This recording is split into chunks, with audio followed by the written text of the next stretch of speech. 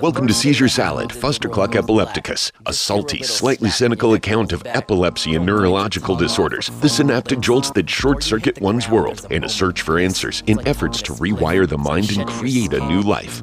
Oh, and a whole lot of tangents. And now, Seizure Salad with your host and electrostatic meat sack, Micah B. You don't remember how the hell you ended up indoors. Anyone with epilepsy would be lying to you. Any single person would be lying to you if they said that they didn't lose something because of epilepsy. Everyone, it feels like something is taken away from you in one way or another. And have you ever listened to the Cure Epilepsy podcast? I've never really listened to the podcast because I lack patience. I'll sit there and I'm like, yeah, they're saying some good stuff, but I got 14 things on my mind. I don't know, so that's why I write. That's why I've done so much writing. And that's been my outlet. Cause when I write, it's like everything that's in my brain, it can all come out, and I don't have to try and speak it, cause I'm not the best speaker. But my mind knows, hey, this is how we feel. Let's write it down. Let's write it down. So listening to podcasts would definitely be something I should do more of and work on my patience. So what's it called? Cure Epilepsy? Yeah, and this wasn't a comment on your podcasting listening skills. This was more, there was a specific episode on Seizing Life. That's the name of the podcast. I have no connection to it, but they're interviewing a psychiatrist, a neuropsychiatrist, about the connection between mental health. And I thought he said it very well, because you're talking about kind of the combination or the connection of everything we've lost. And he said, everyone with epilepsy, first and foremost, loses predictability in their life. And that stability creates so much happiness because we know our place in the world and we understand things, that when you lose that predictability, so he was saying everything filters down from that. And I was like, hey, that's an interesting concept, that the ability to anticipate goes away with epilepsy, and that low level of anxiety, the baseline increases because of the loss of predictability. So as you were talking, that makes a lot of sense. Yeah. No, I thought it was a great way you put it.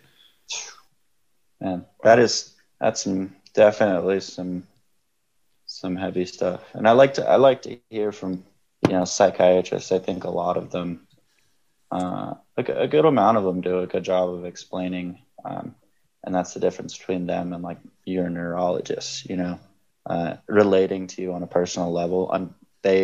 Neurologists understand the brain as far as the science goes.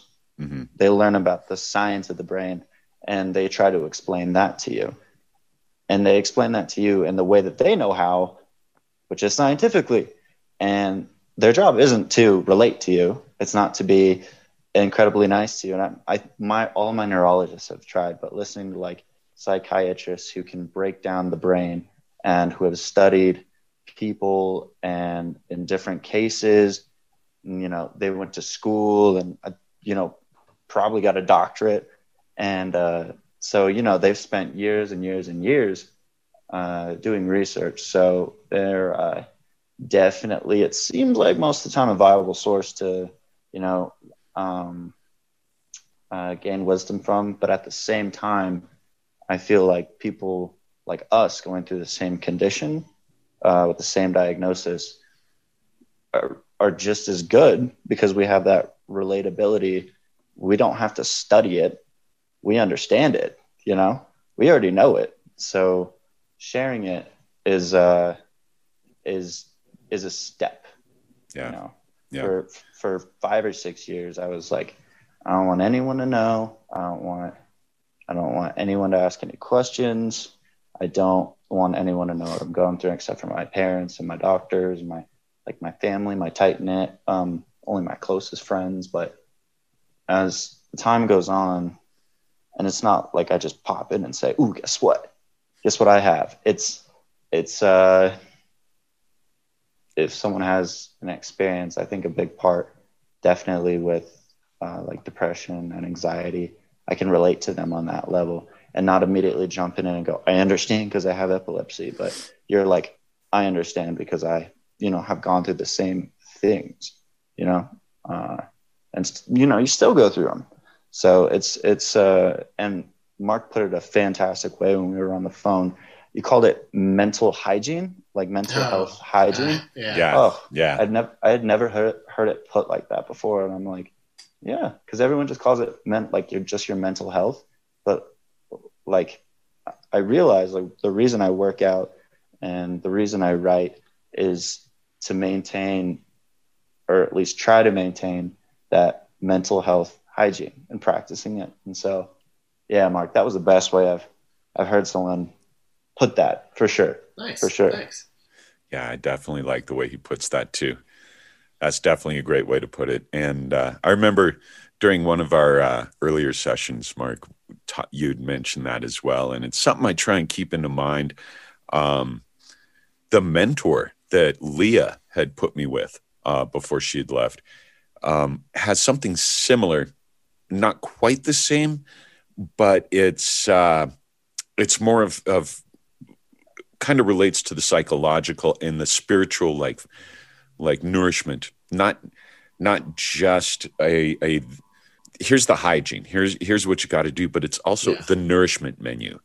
Here is my nourishment menu, and on it, you've got your hygiene, right? You've got your hygiene on there, and you've got your necessities, your Maslow's hierarchy, but also on top of that is that the nourishment.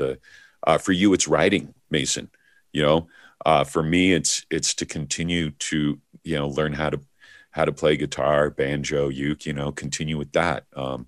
My voiceover work, that's part of my nourishment, man.